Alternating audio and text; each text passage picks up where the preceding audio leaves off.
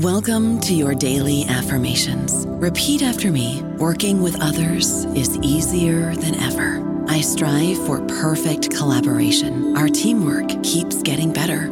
Yeah, affirmations are great, but Monday.com can really get you the teamwork you desire. Work together easily and share files, updates, data, and just about anything you want all in one platform.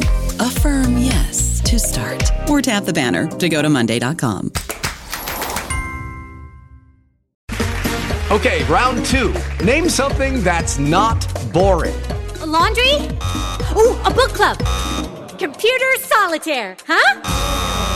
Ah, sorry, we were looking for Chumba Casino. That's right, ChumbaCasino.com has over 100 casino-style games. Join today and play for free for your chance to redeem some serious prizes. ChumbaCasino.com. No purchase necessary. Void where prohibited by law. 18+ terms and conditions apply. See website for details. Hello, everybody. This is Marshall Poe. I'm the editor of the New Books Network, and I'd like to tell you that we have a new and improved website. It has two new features that we think you'll love. One of them is a vastly improved search engine, so that when you type in keywords, you'll get a bunch of episodes really quick. The other is the ability to create a listener account. And in that listener account, you can save episodes for later listening. So you can create a kind of listening list. We think these features are neat, and we think you'll enjoy them. Please visit the site today.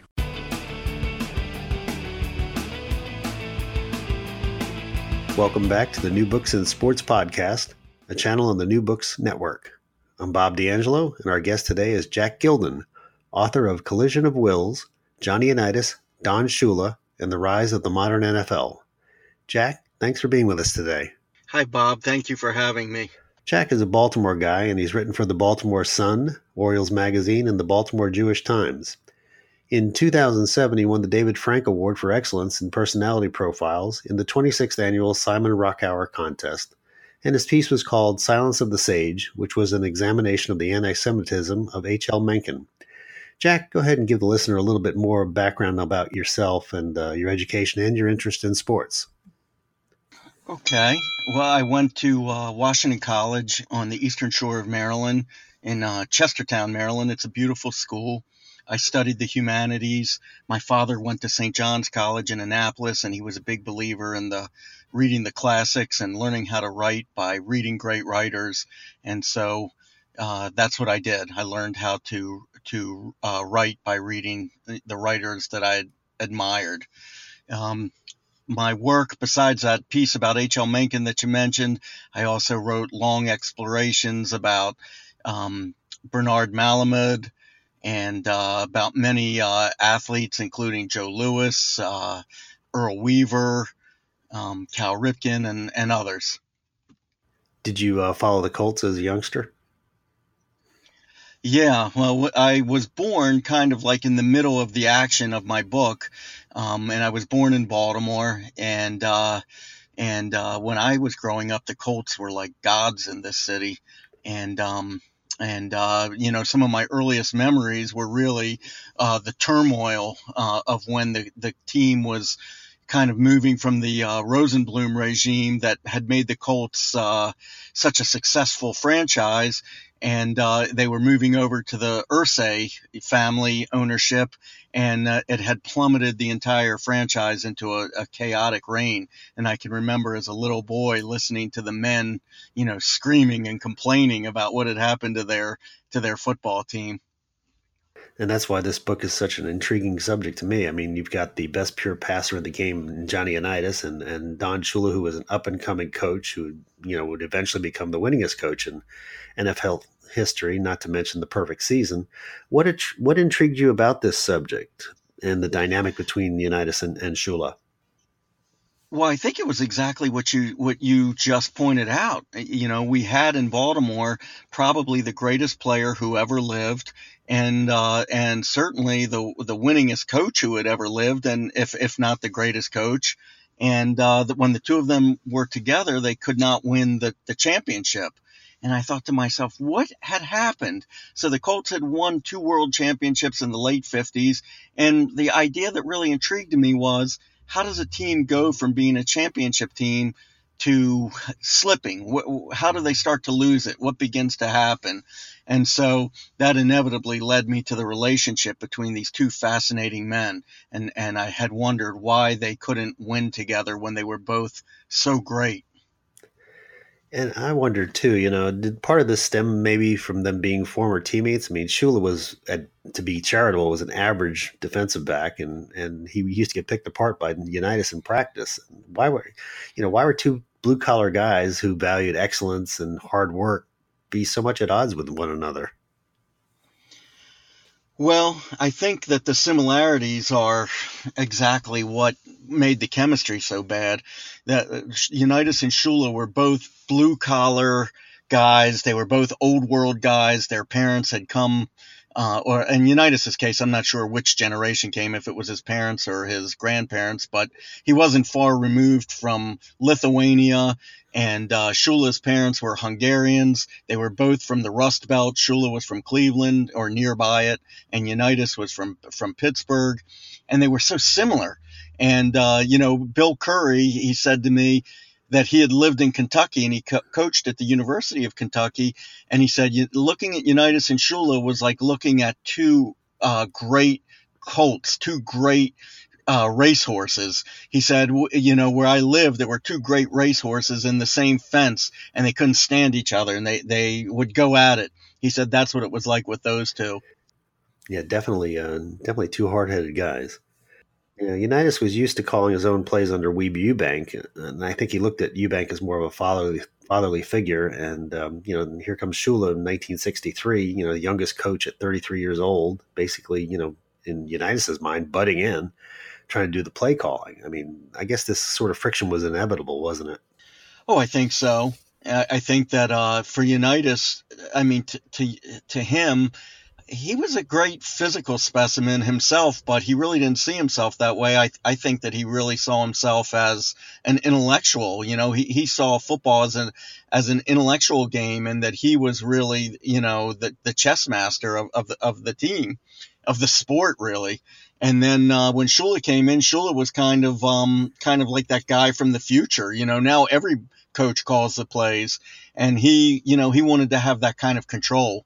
And weirdly, Unitas had built his reputation as a great play caller. In the '58 championship game, Sam Huff, the middle linebacker of the Giants, said he almost started to feel like Unitas was reading his mind. Everything that he called as a defensive play caller, Unitas countered perfectly, and he couldn't figure out how he was doing it. But Shula weirdly didn't trust him to call the plays so much, and that seemed to be a situation almost from the very beginning.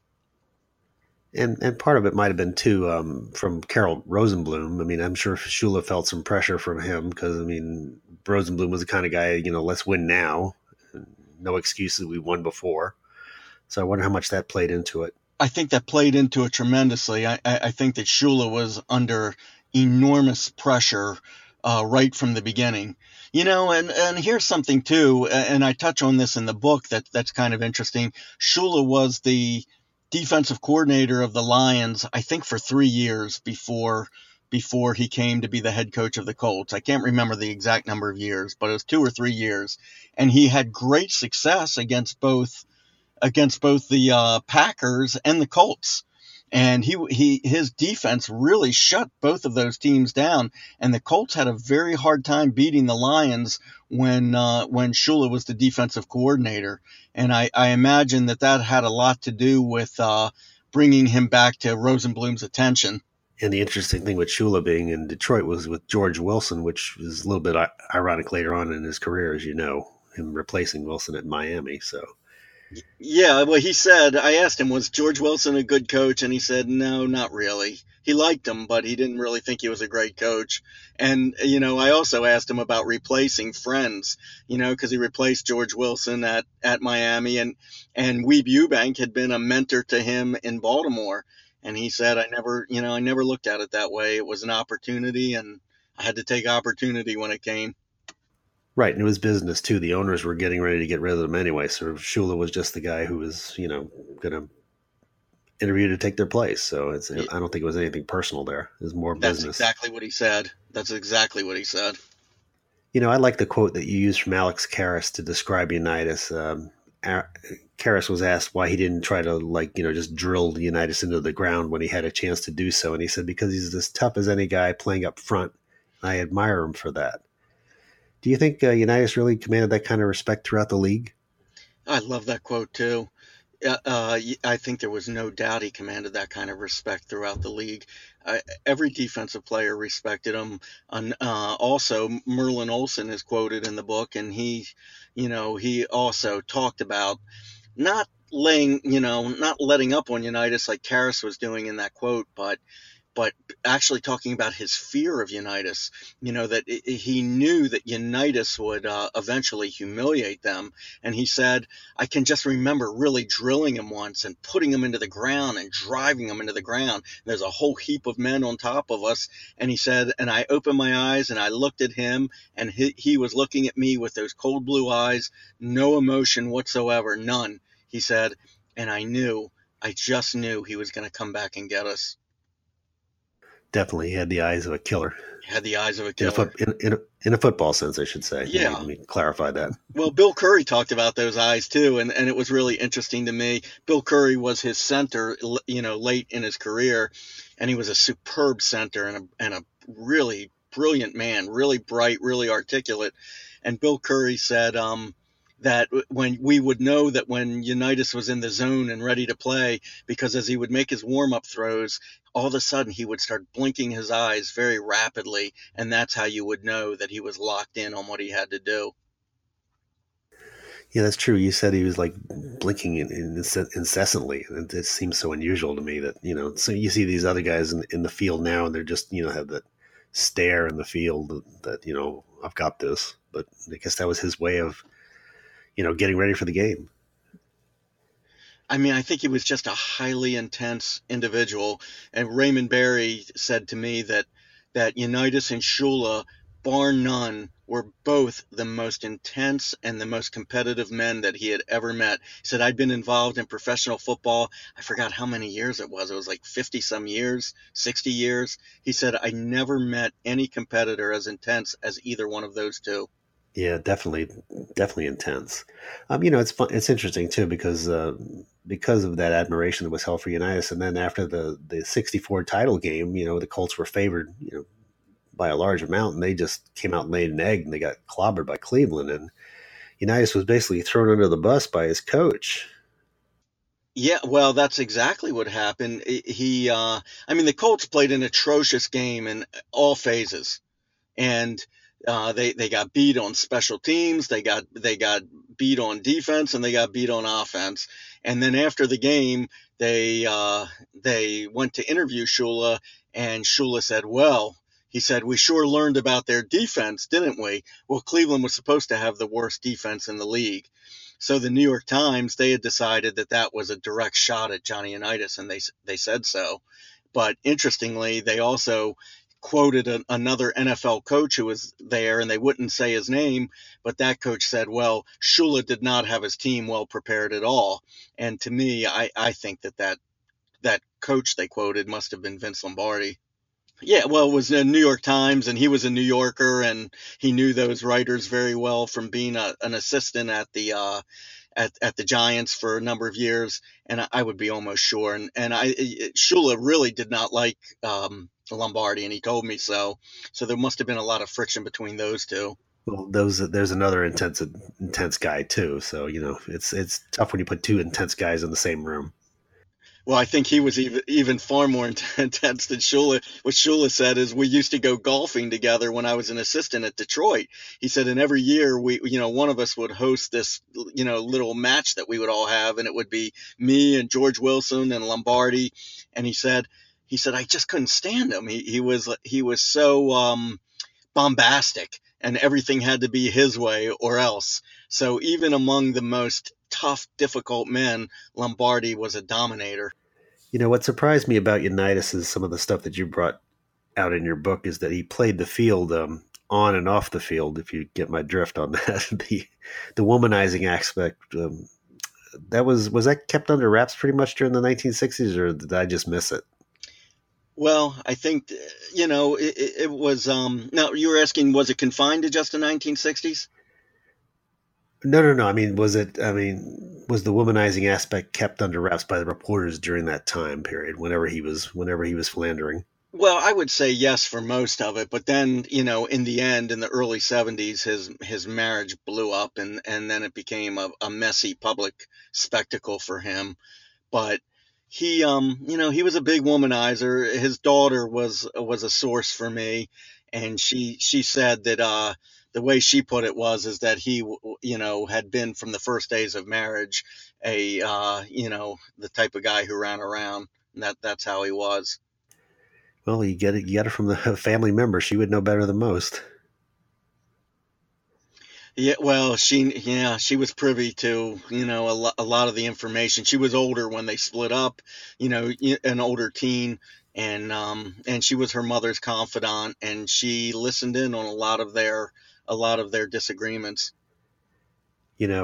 Much has been made of Shula's perfect season, and deservedly so with the 72 Dolphins. I was a kid growing up in South Florida watching that, so it was fun to watch.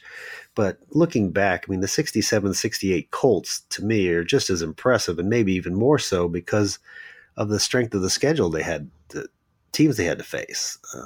They lost twice and had 2 ties in 2 seasons in the regular season against teams like the Browns and the Cowboys and the Rams and the Packers. I mean, that's just phenomenal. I mean, would you compare it? Is that fair to compare it to that perfect season? I mean, it's funny that you say that because how you described it was exactly how I saw it too. I saw those accomplishments in Baltimore as being even greater than the perfect season accomplishment, and and just for the exact reasons that you said. I mean, they were playing such great coaches when you think about it. Blanton Collier was the coach of Cleveland. He should be in the Hall of Fame. They were playing Vince Lombardi. They were playing George Allen. They were playing George Halas. And it was very intense. I mean, if you lost one game, you had the feeling that you were behind the 8 ball and wouldn't make the postseason. And that's what happened to them in '67. I mean, they go into the last game of the year undefeated, and because they had tied the Rams, whoever was going to win that last game goes on to the playoffs, and they lost to the Rams. You go 11-1-2, and you're sitting at home. That's bizarre. What bizarre. I mean, the Colts had the ignominy of having the very best record in football and still not Right. making the postseason. Can And I you think the imagine Packers that? were 9-5 that year, and went to the Super Bowl. Of course, they knew how to win, but still. Well, and they talk about the legendary Ice Bowl, but during that season, the Colts beat both Green Bay and Dallas in the regular season, had the best record in football, and then still didn't go. It's crazy. The Colts. It's interesting to watch that, to look at that period when Shula coached there, because they just kept coming up short. They lost in '64, that '65 game against the Packers with that bizarre field goal that Don Chandler kicked that was good but wasn't good, and then of course the '67 thing, and then in '68 we know they went 15-1 and then ran up against the Jets. I mean, my gosh, Shula must have felt like he was, the coach that couldn't win the big one. I'm sure that was sitting on his shoulders for a long time. Yeah, well, what he said was, if you can't win that championship, you start to hear a lot of very unkind things being said about yourself. And I thought that was a great quote. And he did feel that way. And in 1966, even, you didn't include that in the list of the seasons you just ticked off. But the Colts, I think it was 2 games to go, they still had a chance to make the postseason, and they were playing Green Bay and Baltimore. And Unitas, it was a close game, and Unitas had them in position to win at the very end. He faded back to pass, couldn't find a receiver, and then I can't remember, was it Robinson? I can't remember which of their was. Oh no, it was Willie Wood. No, not Willie Wood. Who was the great defensive player that the Packers had? His name is jumping out of my head. Do you remember? Well, it was one of those great defenders they had, and he chopped Unitas's arm, and the ball came squirting out, and they called it the $1 million fumble at that time. And there was the picture of Lombardi with his right arm high in the air, exultant as that happened. And they beat the Colts and went on that year to the first Super Bowl. Right. Shula built his reputation on improvisation, like using Tom Matty and having him call the plays off of his wristband when Unitas and Gary Quazzo got hurt. And then in 1968, he did it again when Unitas got hurt and he turned Earl Morrall. I mean, was these signs of Shula maturing as a coach? I mean, he was definitely getting his legs as a coach by that point, I would think. Yeah, well, it happened in the undefeated season too with the Dolphins, and Earl Morrall started as a backup, started more of those undefeated games than Bob Greasy did, who was injured. I think he broke his leg or broke something. His foot in the fifth Morrall, game of the season. I believe, who broke his foot. Yeah, well, I mean, Morrall started like 9 of those games. And won them all, of course. And I mean, to me, it was a sign of just what an incredibly great coach that Shula was. I mean, there was just no denying it, because under the most adverse circumstances, he was still coming out on top. That the year that you referenced with Tom Matty, I don't think you mentioned this, but Tom Matty was a running back, and in those years, in the NFL, there was a certain point in the season when your roster was frozen for the postseason. I think it was with 2 games left to go or something like that. You couldn't bring anybody onto your roster who would be eligible for the postseason. So when Unitas got injured, and then the next week, Gary Quazzo, his backup, who was very highly regarded, also got injured, the Colts went to Pittsburgh and picked up a quarterback who wasn't bad. And he could play in the last regular season game, but he wasn't eligible to play against the Packers in the postseason. Times have changed. The times have changed a lot. Well, it's amazing that they were able to plug in Matty, who was essentially the backup halfback. They plugged him in to be the quarterback in the most high-pressure situation you could imagine, and he's facing the greatest team in history. He's facing the greatest coach in history. And in reality, he beat them. Only a clearly bad call on that field goal that tied the game, was the only reason the Colts didn't beat the Packers that day. Yeah, and I liked how they extended the field goal polls the next year, and they called them the Colt polls, or whatever you called it in the book. They called them the Baltimore extensions. And Matty, of course, wasn't exactly a spring chicken. I mean, he actually did play some quarterback in college, although he was mostly a running back. So he did have a little bit of knowledge. But I mean, you're right, though. He was going into the Lions' den in that game, and he performed admirably. Admirably, to say the least. But it's funny, though. I mean, you say he played quarterback in college, but he played quarterback for Woody Hayes, and as you know, most famously hated throwing the ball. And what did he say? That there were only 3 things that could happen when you threw the ball, and 2 of them were bad. So he almost never threw. And so Shula called Woody Hayes up, and he's like, "Look, we're going to have to use Tom Matty as our quarterback on Sunday. What can you tell me about how he played at quarterback?" He said, "Well, let me just start by saying he didn't take the exchange from center very well."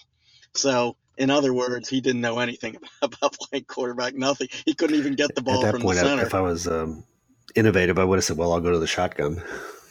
Yeah, I mean, I guess to them, they didn't think of it as quote unquote the shotgun. Something like that would have been thought of as the single wing, I think. But I think, go ahead. Finish your thought. I'm sorry. Go ahead. I was going to say, well, I mean, they basically ran a single wing offense with him in there, or what were those offenses called in more recent years when they'd have these running quarterbacks and they were doing crazy stuff with them. He was running that sort of an offense. Yeah. Or I forgot what they were calling it, but Matty was running, he was running some more or less option plays. He was handing off, but we had the option of keeping it and running it himself. He was pretending to hand off and then fading back to throw. Mostly though, he was just doing a lot of deception and then running it himself. 2 questions in my mind loom about Super Bowl III, and they are: did Shula take the Jets too lightly, and did he stay with Morrall too long during the game? What did you think? I mean, those are 2 great questions. You could probably add to it was the game fixed, which was something that got brought up quite a bit, although I didn't even mention it in the book, and I'll explain why in a second. But let me address your 2 questions. The first one was what was the first of the 2? Did Shula take the Jets too lightly? Yeah, I think there's no way that Shula would take anybody too lightly. He was extremely intense, and he was on the ball with everything, but somehow he was just not preparing for these championship games properly. It happened in '64 when he lost to the Browns. And for this game, what Joe Namath kept insisting was, what were they going to change for the Jets? They changed nothing. We knew everything they were going to do. We could see it. My own personal theory is that he didn't take them too lightly, but that he got outcoached. And even players that loved him, were very adamant that that was the case. They loved Don Shula. They thought he was a great coach. But Dan Sullivan, one of the Colts guards, he said it was clear that Weeb Ewbank had outcoached him. Tom Matty loved Shula. He said he had been outcoached in Super Bowl III. So I don't think he took them lightly, but I don't think that he necessarily innovated very much to go after them. He had lost to one team in 1968, the Cleveland Browns, and he crushed them in the NFL championship game. And I think he went in there thinking, well, we're just going to play our game and that will be good enough. But it clearly wasn't. And then your second question was did he stick with Earl Morrall too long? That's a really hard question to answer because Earl Morrall played abysmally in that game. There's no getting around it. He's a really nice man and he was a really great player, but he played a very poor game in Super Bowl III. But the reality was Unitas, in my opinion, should not have even been the backup quarterback that day. His arm was injured, to a high degree. You could see in the films of the game that he had nothing on the ball. And he did as well as he did because he had so much charisma and so much leadership ability that the men became very intense when he came in. And he was so smart, but he had nothing on the ball. He should not have even been in the game, in my opinion. He shouldn't have been the backup. But Morrall played just such a horrible game. There's the famous NFL Films thing of Jimmy Orr waving his hand there in the end zone or downfield wide open, and Morrall was supposed to throw it to him, but I guess he didn't see him. Didn't see him, and though that wasn't that uncommon. I found in my research that there was a regular season game, a year or so earlier that the Colts had lost, and Unitas couldn't see a wide open receiver at that time either. I think that in the case of Jimmy Orr, what was so vexing about it was they had run the same play, which was a kind of a flea flicker earlier in the season against the Falcons. And it worked to perfection, and Morrall threw it to Jimmy Orr. But then in the Super Bowl, it was almost the exact same play. It had to be modified slightly because of the way the Jets were playing defense, but he was wide open, and Morrall couldn't find him. And the belief was that he got lost in the Colts marching band that was sitting in the stands behind him wearing the same colors. He was wearing the same colors as the band, and the belief was that Morrall couldn't see him. The only problem was that wasn't the Colts marching band. They were back in Baltimore. I'm sure that when you talked to Joe Namath, he enjoyed reenacting that game. I mean, why wouldn't he? Well, the interesting thing about Joe, and I really liked him, he's super smart, and he's a nice guy. He's got a great sense of humor, and he's very charming. But he is one of the world's great needlers, and he likes to rub it in. I said to him, some of the Colts, they still hold the grudge against you. He said, well, yeah, I pretty much hate everybody that beat me too.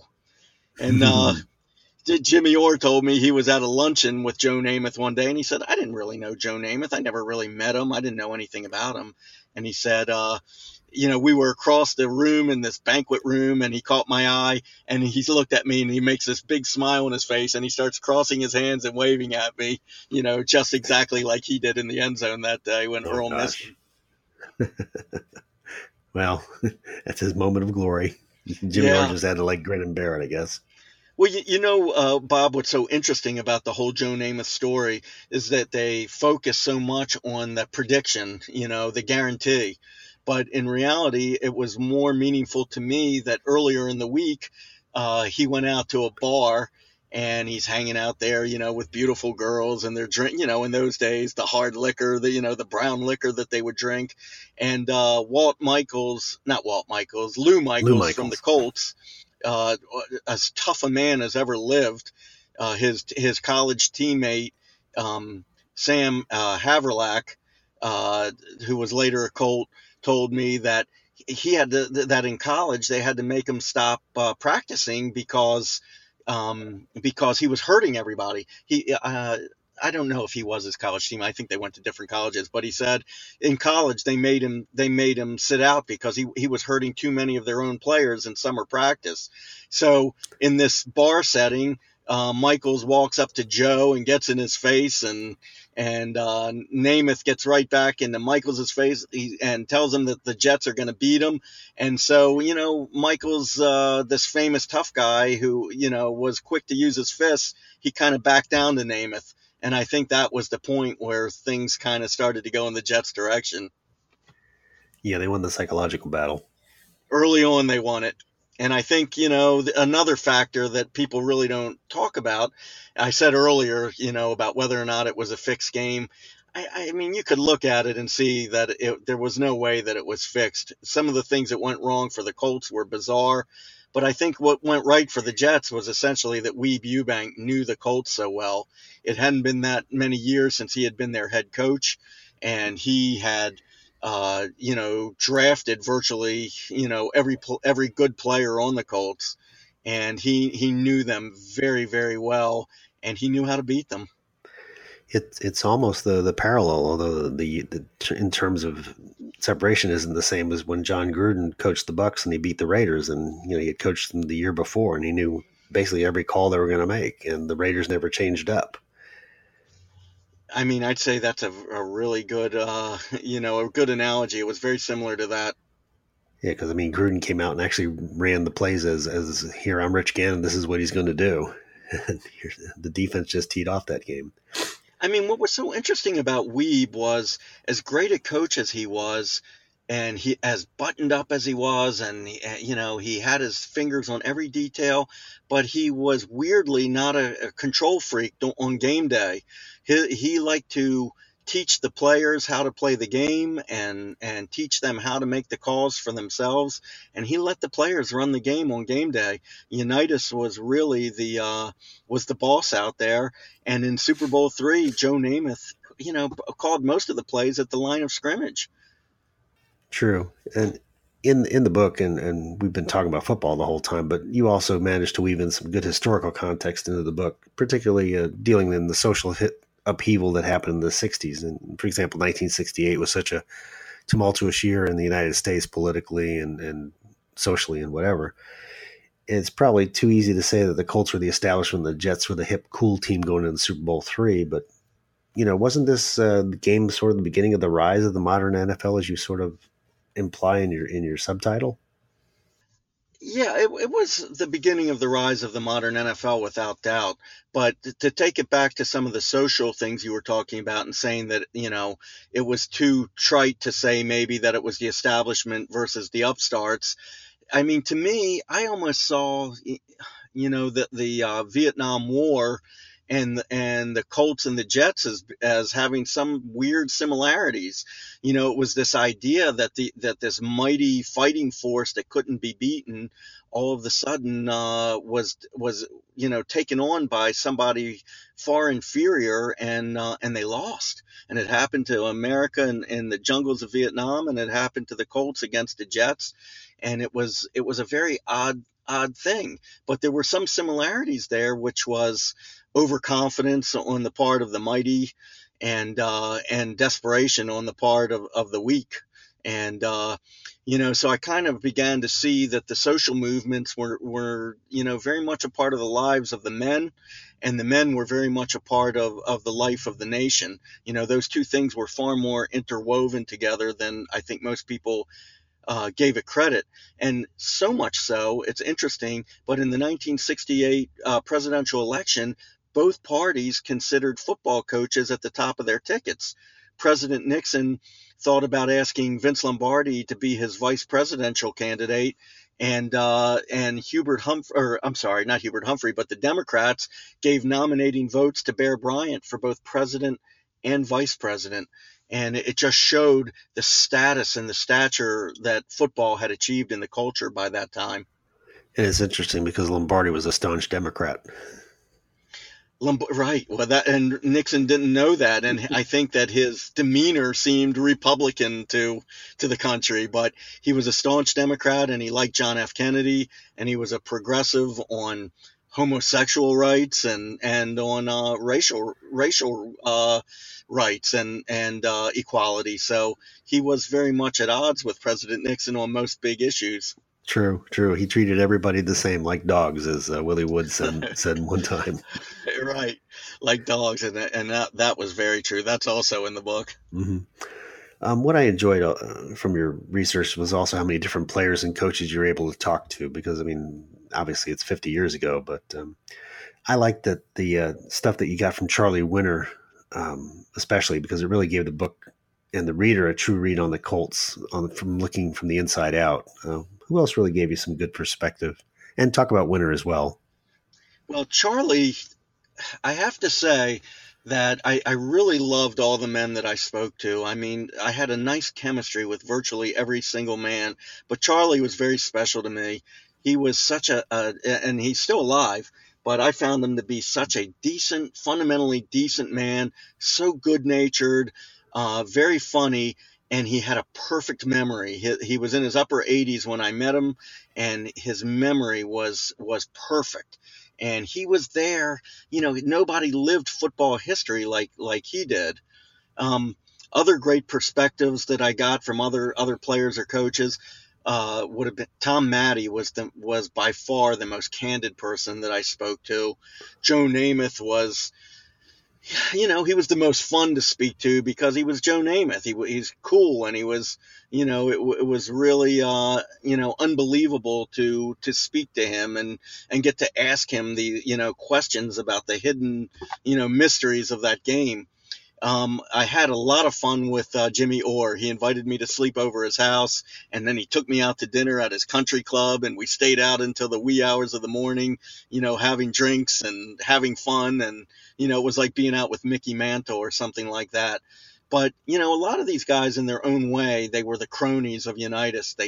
They worshiped him. They all had pictures of themselves and Johnny U in their homes, and their stature of as players was really in relation to their proximity to Johnny U. And, you know, they all had different perspectives on Unitas' personality, his playing style, and especially his conflict with Shula. And then you had the interview with Raymond Berry, who was not exactly thrilled to do it, but Jan Unitas sort of prodded him. And Jan was really super nice to me. And, you know, she had her own problems with the book because it did go into his personal life. And I think, you know, she was the source material for a good bit of that. But she was, you know, conflicted about it. She loved her father. She loved her mother. And it was hard for her to publicly speak about those things. Mm-hmm. But she was so nice to me. And she did get Raymond Berry to talk to me. And Raymond, you know, to his feeling was he liked both those men, and he kind of found the subject matter distasteful, but being a nice man, he said, look, I'll talk to you about everything. Just don't ask me about that one subject because I don't want to talk about their conflict. Yeah, so we talked around it quite a bit. Well, fair enough. And then of course you got to speak with Don Shula. I got to speak to Shula. I sat on his sofa for a couple hours, and, you know, he was interesting too. You could see what a crafty devil he was because, you know, he didn't necessarily want to give away all of his secrets. You know, he was happy. I mean, he had done his job. He was, you know, in his mind, he was a great coach, and of course he was. He had achieved incredible things, probably surpassed Lombardi in most ways, except for a number of titles being the only exception. And he felt good about himself, but he still felt somewhat uncomfortable talking about his relationship with Unitas. He didn't like to take it head on, but he did give me a lot of details about what it was like to deal with Johnny U. Yeah, he was never one to totally dodge a question. I covered him during the 1980s, and he would answer a question. It may not be the answer that you wanted, but he certainly answered it. That was exactly how I found him. And it's funny, it was like to hear the players talk about how intense he was and how unpleasant he could be. And even some of the journalists that I spoke to from Baltimore and from the 60s, there's a lot of them didn't like him. But I found him to be a really affable, intelligent guy, and he seemed to be forthright even when he wasn't being forthright. Would you agree with that assessment? Yeah, he knows how to work the room. Let's put it that way. Right. I agree. I liked him. Did you like him in your experience with him? Was it a good experience? Oh, yes. Oh, yeah. Very much so. I mean, he would answer your questions even if they were stupid, and some of them were, but he always answered them. Yeah, that's how I found it too. He would answer it, and even if he didn't want to, and he was very adept at the art of public relations. If he didn't want to answer your question, he would make an earnest attempt to look like he was answering your question, but then just tell you something else instead. Well, it was like, I think you asked him something along the lines of, the conflict with Unitas as well. We won a heck of a lot of games together, so. Right. That was his initial answer. Right. Yeah. And then I pushed him further, and he said, let me be honest with you. He said to him, I never got over looking like a terrible football player to him. He still looked at me like I was that crappy player that he had remembered from when we were teammates. Right, and I think that he said, that comes from the beginning when we asked about that. He was the lousy defensive back. Yeah, and actually he really wasn't all that lousy, but he was at a transitional time in the league. He had a pretty decent number of interceptions in his career, and he was a smart player, positioned himself well, but the league was transitioning into a league of much better athletes, and he didn't have the speed to hang with them anymore. And here's a question that I referred to you in an email a couple days ago, and I said, do you think that later in his career, Shula thought about how he handled Unitas when he gave Dan Marino sort of carte blanche to throw the ball during the 1980s? Do you think maybe he said, well, I kind of dropped the ball with the Unitas, but let me give Marino a shot at this? Well, you would know better than I would because you were in South Florida and you followed that team closely. But my impression is that he didn't do so. I don't think that he and Dan Marino were so buddy either, and they never won the championship together either, and that was interesting to me. Shula had 3 Hall of Fame quarterbacks, and they were all great. I mean, really great quarterbacks, but Earl Morrall had by far the most success under Shula than Unitas, Marino, or Bob Griese. How that's possible, I'll never know, but that's how it was. What do you think was the most challenging part of your research? I found the research to be somewhat easy in the sense that a lot of the men were still alive and they were willing to talk. I wasn't always positive that they were being 100% candid with me on the subject of the relationship between the two men.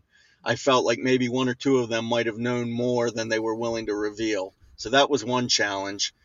But mostly I was surprised at how easy the research was, in the sense that the men were still alive, they were willing to talk, and you could find film of virtually every single game. You could, there were well-written newspaper accounts and several newspapers of virtually every single game. So there was a lot there. The real challenge was trying to learn what the problem was between Johnny U and Shula, because that was the one thing that had not really been reported about too much. Now, from start to finish, how long did it take you to complete this project? You're an experienced writer. I bet you if you had done this project, you would have finished it in about 2 years. But for me, it took about 6 years, and that was because I'm positive I'm less competent than you are. Number one. Even not knowing you very well, I would make that assessment. But number 2, it was just hard for me. I'd never written a book before, and I'd done a lot of journalism, as you pointed out at the beginning of the interview, but never had written a book. And so, I had to teach myself how to do it as I went along. And then just life intervened. My mother and father both died while I was working on the book. And, and when you deal with things like that, as you know, writing requires a certain intensity, a certain concentration. And when you deal with, very hard life issues like that, it can throw you off, off course for a while. Well, here's the part of the interview where I ask you what I missed. Is there anything you'd like to add about the book that I didn't bring up or that you would like to bring out? No, I think that you did a really fantastic totally interview. thorough. This was Okay, really in-depth and good. Yeah, I think so. I mean, maybe I don't think you missed anything. I don't know if I explained everything well.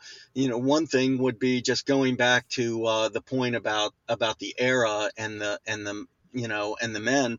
I mean, one or two reviewers, pretty much everybody has liked the book so far.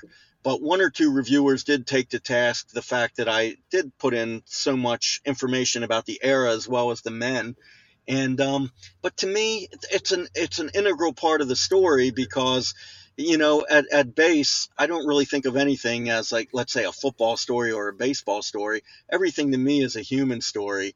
And the story of Collision of Wills is that men who can cooperate with each other can accomplish anything they want. And when two men, no matter how great they are at odds with each other, it's very hard for them to really get everything that they want. And sadly, I think that that's the final story of Johnny Unitas and Don Shula's partnership. As great as they were together, in the end, they couldn't achieve everything. And I think that their lack of ability at getting along, I think it was that millimeter of difference between themselves and the Packers. So do you have another project in mind? Another book, perhaps? Yeah, I'm working on a book right now about horse racing. Baltimore-based, Preakness, perhaps, or Pimlico, or anything like that? It's a Baltimore-based story. It's about Spectacular Bid. Well, very good. We've been... Yeah, and the thing I like about... Oh, I'm sorry. Well, I was just going to say the thing I like about Baltimore stories is, since I live here, it's if you hit upon the right story, you are, and it does have national appeal. That's important to me. But if you hit upon that story, you're living where all of the action took place, and that really makes a big difference, I think. For instance, in the Colt story, one of the asides in the book is about the death of Big Daddy Lipscomb. And, one day I just got in my car as I was writing about it, and I drove down the street where Big Daddy died. And it's still, to this day, it's in, what might be called a ghettoized neighborhood, very impoverished. And Baltimore is still a very segregated city in many ways. And I drove down that street, and, it was a terrifying street. And it was so heartbreaking to drive down that street and think about that man losing his life in such an inglorious way, on that, sad, decrepit street. It was, so when you live where the history happened, it really brings it to life for you. Well, okay, we've been speaking with Jack Gilden, author of Collision of Wills, Johnny Unitas, Don Shula, and the Rise of the Modern NFL. Jack, thank you so much for being on the show today. We really appreciate it. Thanks, Bob. I really loved it. I really appreciate the interview.